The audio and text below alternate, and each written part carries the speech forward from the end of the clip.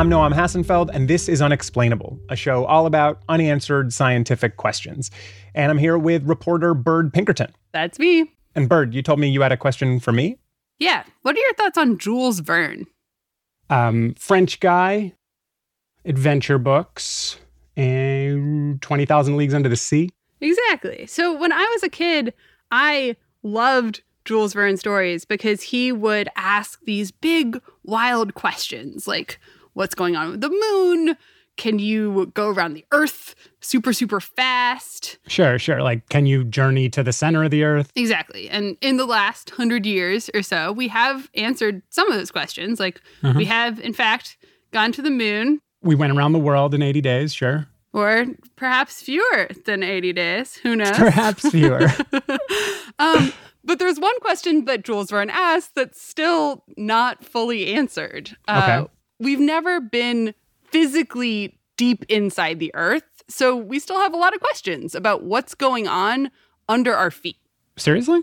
Yes, and that is the story that I am going to tell you today. It is this decades-long quest to get to not even the center of the Earth, but like slightly closer to the center of the Earth than we have ever been before. Okay. And in a roundabout way, it wound up changing how we understood the Earth itself. It's almost like a real-life Jules Verne novel. Let's do it. Okay, can you read this for me? Okay. Chapter 1. A mystery to be solved at any price.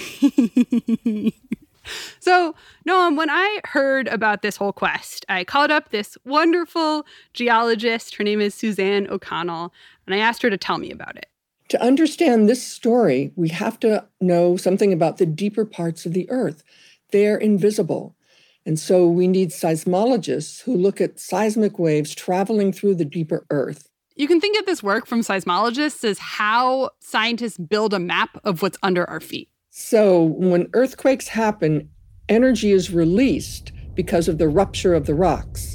And the energy travels through the Earth. And then seismologists measure this energy as waves. And specifically, they measure how fast these waves travel through the planet. Because the really key thing here is that energy waves move through different materials at different speeds. So using this difference in travel time, seismologists started to figure out the structure of the Earth. Waves travel faster through things that are denser. So if something's not dense at all, like, say, sand, the waves will kind of slog through it. And then if they traveled through something that was full of very dense minerals, like olivine, which is a beautiful green mineral, it would travel even faster. Okay, so basically they're measuring how fast these earthquake waves travel, and that lets them figure out exactly what the materials of the Earth are? It lets them figure out approximately what the materials of the Earth are. It's like it's kind of like an X-ray. It gives you some information, but it's not every single thing going on inside your body. Okay, so it's like more like a rough sketch. Yes. So that is the map. And this quest I'm going to tell you about, the seeds of it are planted in the early 1900s when scientists are first sketching this map. As they're measuring these earthquake waves, they start to notice something weird. Okay. They're seeing that everywhere on the planet, under the ocean, under the land, wherever, there's this sudden change, this break in how fast the waves are moving. So you could imagine sound waves like going down, maybe varying a bit, and then, all of a sudden they go a whole lot faster. And if the waves start getting a whole lot faster, I assume that means there's like a point inside the Earth where stuff suddenly gets really dense? Exactly. Is that odd? It is odd. It's super odd. And they named it after this person who helped to find it. The Mohorovičić discontinuity, or the MOHO for short. Okay, so what is this break, this MOHO break? Well, they didn't know. That was the whole problem. So this is this puzzle for decades. And like by the 50s, we'd figured out the Earth has a crust, which is kind of like the skin of the apple. It has a mantle, which is like the flesh of the apple, and then it has this core at the center. But they didn't really know how these layers worked or related to each other necessarily. And they thought, maybe looking at this moho break, it might reveal the inner workings of the Earth. Like, they were wondering, why is it such a sudden break? Why isn't it gradual? What could it be? What is this layer of dense material? Is it a layer of gold? Gold is very dense. Maybe it's treasure. Maybe it is treasure.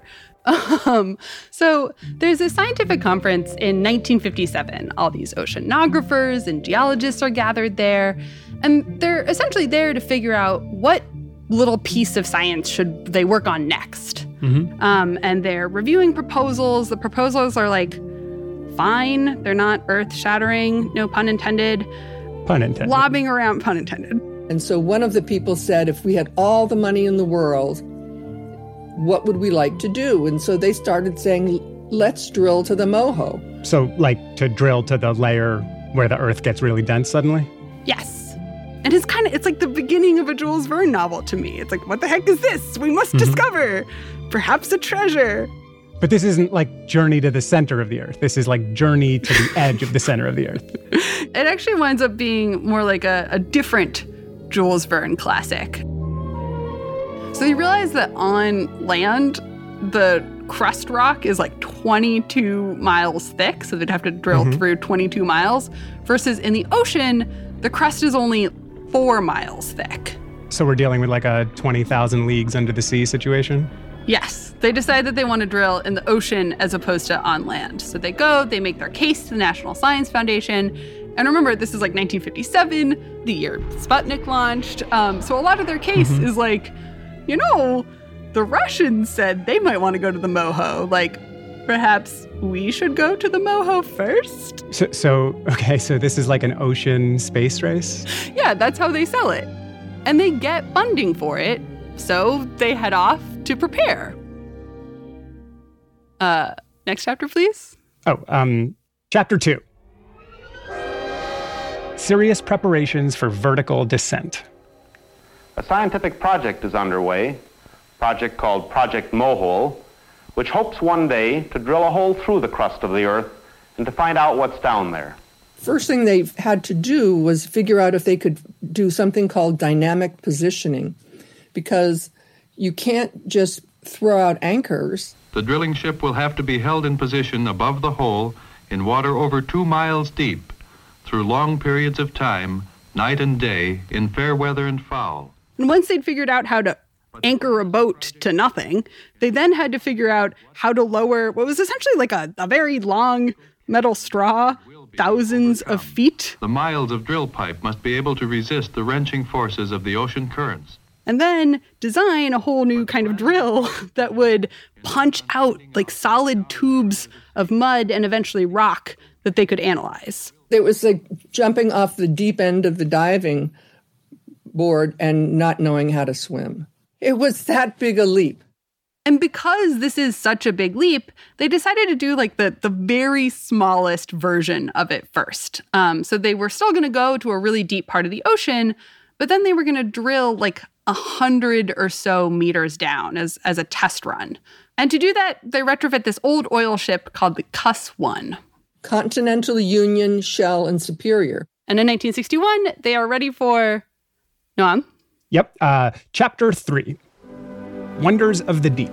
Friday, March 24th. John Steinbeck is on the Cuss-1 when it takes off because he's covering this whole story for Life magazine. I climbed up the tower to the catwalk, and it waved me like a fan on a hot night in New Orleans. I got our pal Will to do a bit of a dramatic reading for us. Got to thinking, the first importance of Project Mohole is that it is being done at all. We spend treasures daily on fantastical skyrockets aimed feebly towards space. And meanwhile, we know practically nothing of far the greater part of our home planet covered by the sea. And this new world is here, not a million miles away. They sail for several days, and then... Sunday, March 26th. They reach Mexico. Guadalupe Island in sight at dawn. We should be on our drilling station tonight. On deck, the task of assembling 12,000 feet of pipe into a drilling string begins. The deck is heaving and pitching. As the steel sections of pipe rise and are screwed together and lowered, the men step like cats. And down goes the pipe, one 60-foot stand at a time. It is too exciting to go to bed. Tensely, the drillers watch the dial for a sign that part of the weight of the pipe is resting on the bottom. The drillers are instructing me in watching the dials, indicating weight and pressure of mud in the pipe. That's it. That small flick of the needle. The drill touched bottom at 12:15 and bit into the ocean sediment. Now we are drilling into the seafloor. From now on, everything is new. From now on, there is a constant vigil. Everything unknown. Day and night we watch the dials. Did we get a sample? Delight on the cuss. We brought up a great core of basalt, stark blue and very hard, with extrusions of crystals, beautiful under a magnifying glass. They end up bringing up like a bunch of these, they're sort of cylinders of mud and rock, which they call cores because have you ever like cored an apple where you sort of punch out a tube? It's kind of like that, but for the seafloor. The scientists are guarding this core like tigers. Everyone wants a fragment as a memento. I asked for a piece and got a scowling refusal, and so I stole a piece. And then that damn chief scientist gave me a piece, secretly making me feel terrible. I had to sneak in and replace the piece I'd stolen. They start analyzing the cores on the ship. They plan to study them more on land, and they're feeling really good about all the research that's to come. Through the MOHO, we'll add new direct evidence to our knowledge of the Earth. And somewhere down there, perhaps, great unexpected discoveries are waiting to be made by the scientists, engineers, and technicians of Project MOHO. And I hope I may be invited back when the new ship sails towards new wonders in about 2 years. All right, that was chapter 3. I will give you chapter 4 after the break. Can't wait. Well, you have to. Time to scrape the earwax out of your earbuds, because there's a brand new season of Science Versus. We're telling you about some very controversial science. So I'm here looking at a designer baby. And tackling what you need to know right now, like if you can boost your immune system. It worked. It definitely worked. Eps coming up on therapy, CRISPR, and screen time. Listen for free on Spotify. Just search for Science VS.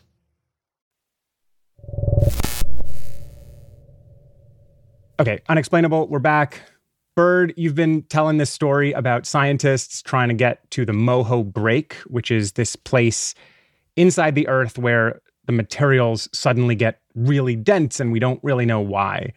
And I guess the first step of the mission was a success. They drilled really deep under the ocean and they actually got some rocks from the bottom. Yes.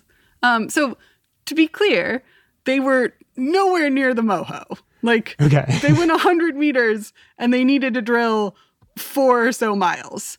Okay, but people were really jazzed about this as a kind of a proof of concept. So did they build a new boat? Did they get Steinbeck back? No, they did not build a new boat. Okay, so how did they get to the MOHO? They did not. Wait, Super bummer twist. Okay. So it has been 6 decades since Project MOHO, and we still do not have a fresh sample of this MOHO break. Suzanne told me that the kind of excitement and thrill of the first experiment didn't really last very long. This becomes a really shameful part of the history and how it happened. After that first trip, the next step was for scientists to build their own ship. But they ran out of funding, and then there was all this infighting, and eventually the project ended. So the whole thing was like a bust? Project MOHO was a bust, but it laid the foundation for exploring the ocean, which hadn't been done before, and we still don't know that much about it. And every day almost we learn something so exciting and so important about our planet. Which leads us to Chapter 5, Into the Unknown. The scientists did not reach the MOHO, but they did develop this totally new way to bring up samples from the bottom of the ocean. Other scientists are looking at this. They think it's kind of cool. So they decide to go and drill shallow holes essentially all over the place. And so for many decades now, they have been bringing up these cores, these cylinders of mud and rock, and using them to study parts of the deep ocean that until this point, no one had ever seen before. Yeah, it changed the way we saw the Earth. For example, it created a whole new field, which is actually Suzanne's field, paleoceanography. Paleoceanography? Oh, yeah. What is paleoceanography? Well, paleo, past, oceanography, oceans, past oceans. Suzanne's job, it's the coolest job in the universe. She gets on these research vessels. She says it's kind of like going to summer camp.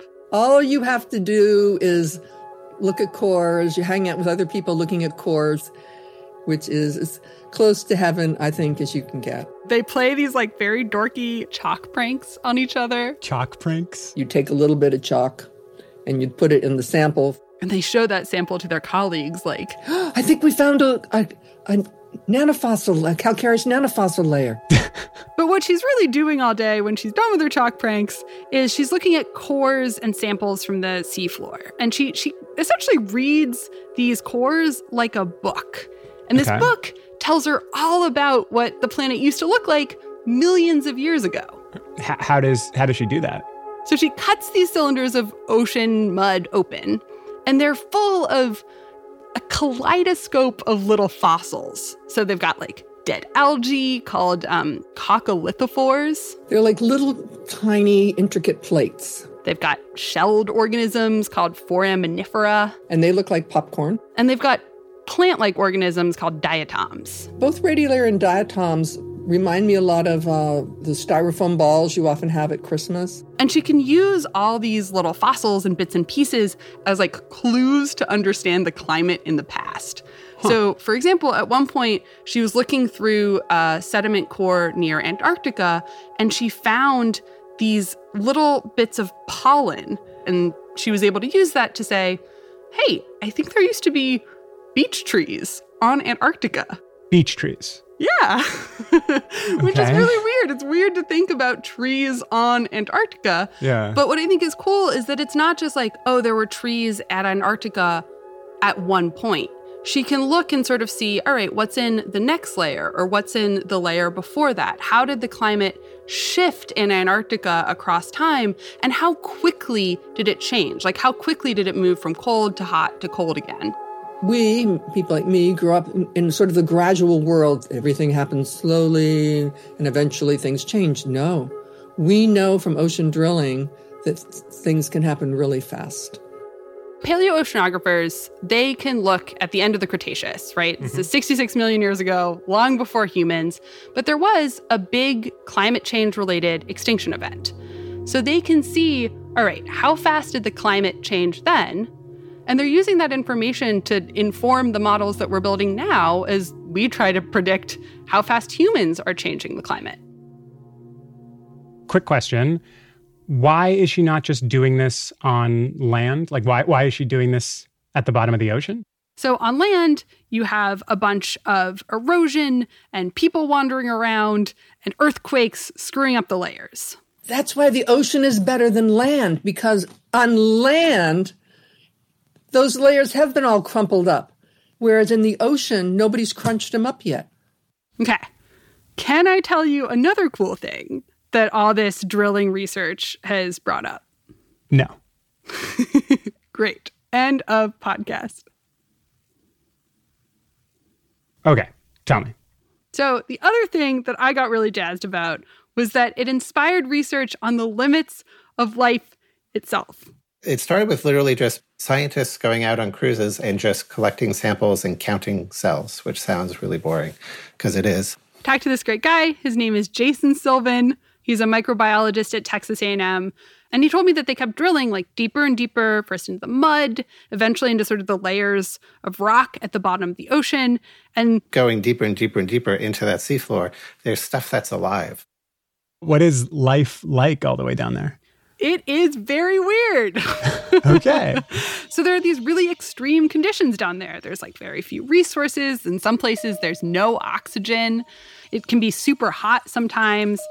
And it helps us ask these questions, like, how hot can it get before things just stop living? Or like, what do you do when you have almost no food and no oxygen at all? Yeah, okay, what do you do? You do a bunch of different things. Some microbes team up. So you have balls of microbes that form and kind of share chemicals that they need to survive with each other. And then some microbes freeze up. So microbiologists have found organisms that have been in stasis for thousands of years. Which doesn't really vibe with everything else we know about life. Like, it's a question they have to ask. Are you actually alive if you've just been asleep forever? Yeah, I mean, thinking about all these places in the deep ocean with these extreme temperatures and no food and no oxygen, I mean, it's kind of like deep space at the bottom of the ocean. You are actually not the only person to think that, Noam. Some of these scientists are teaming up with NASA, actually, because they're looking for life on other planets or like on moons of other planets. And there are conditions in deserts, there are conditions at the bottom of the seafloor that might resemble the conditions on those planets or those moons. So NASA is interested in essentially saying, okay, well, see what you can learn about what life looks like in that type of environment here, since we can actually sample that. So this is kind of a way to get a head start on looking for life all across the solar system. Wow, okay. So a lot is coming out of a drilling attempt that didn't really get that far. Yeah, to quote Suzanne, we have learned so much about our own planet that we just didn't know. And there's really no way we could have done it unless we had cores to look at. And on that note, one last thing. Is this chapter 6 the end? Kind of. Okay. Even after 60 years, scientists have not given up on getting to the MOHO. There is a proposal in now through the Scientific Ocean Drilling Program to drill to the mantle and get a piece of MOHO.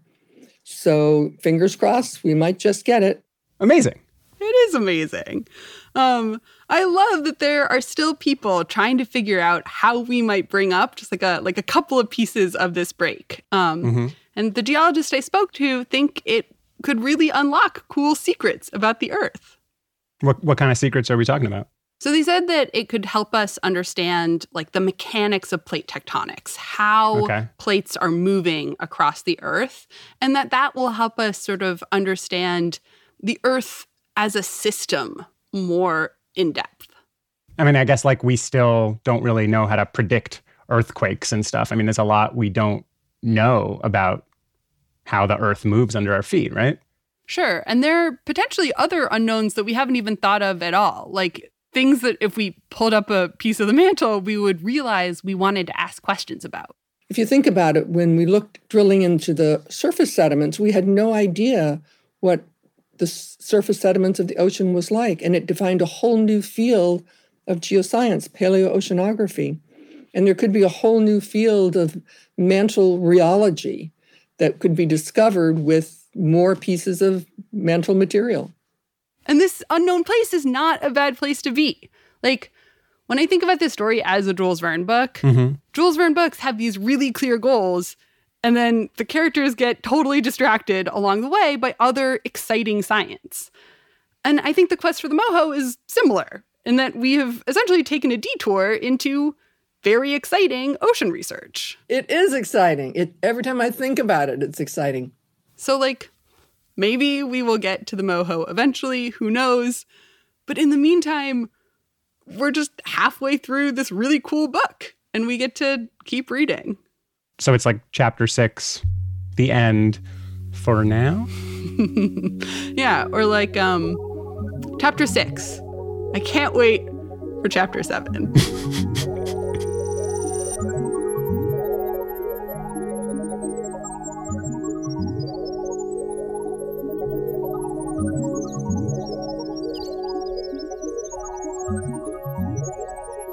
This episode was reported and produced by Bird Pinkerton. Noam Hassenfeld helped produce and also handled the music. Editing from Jillian Weinberger and Brian Resnick. Liliana Michelena did the fact-checking, and Hannes Brown did the mixing and sound design. I'm Meredith Hodnott, the senior producer of Unexplainable, and Liz Kelly Nelson is the editorial director. Special thanks also to Donna Blackman and Henry Dick for their time and expertise, and thanks to Will Reed for his swell reads.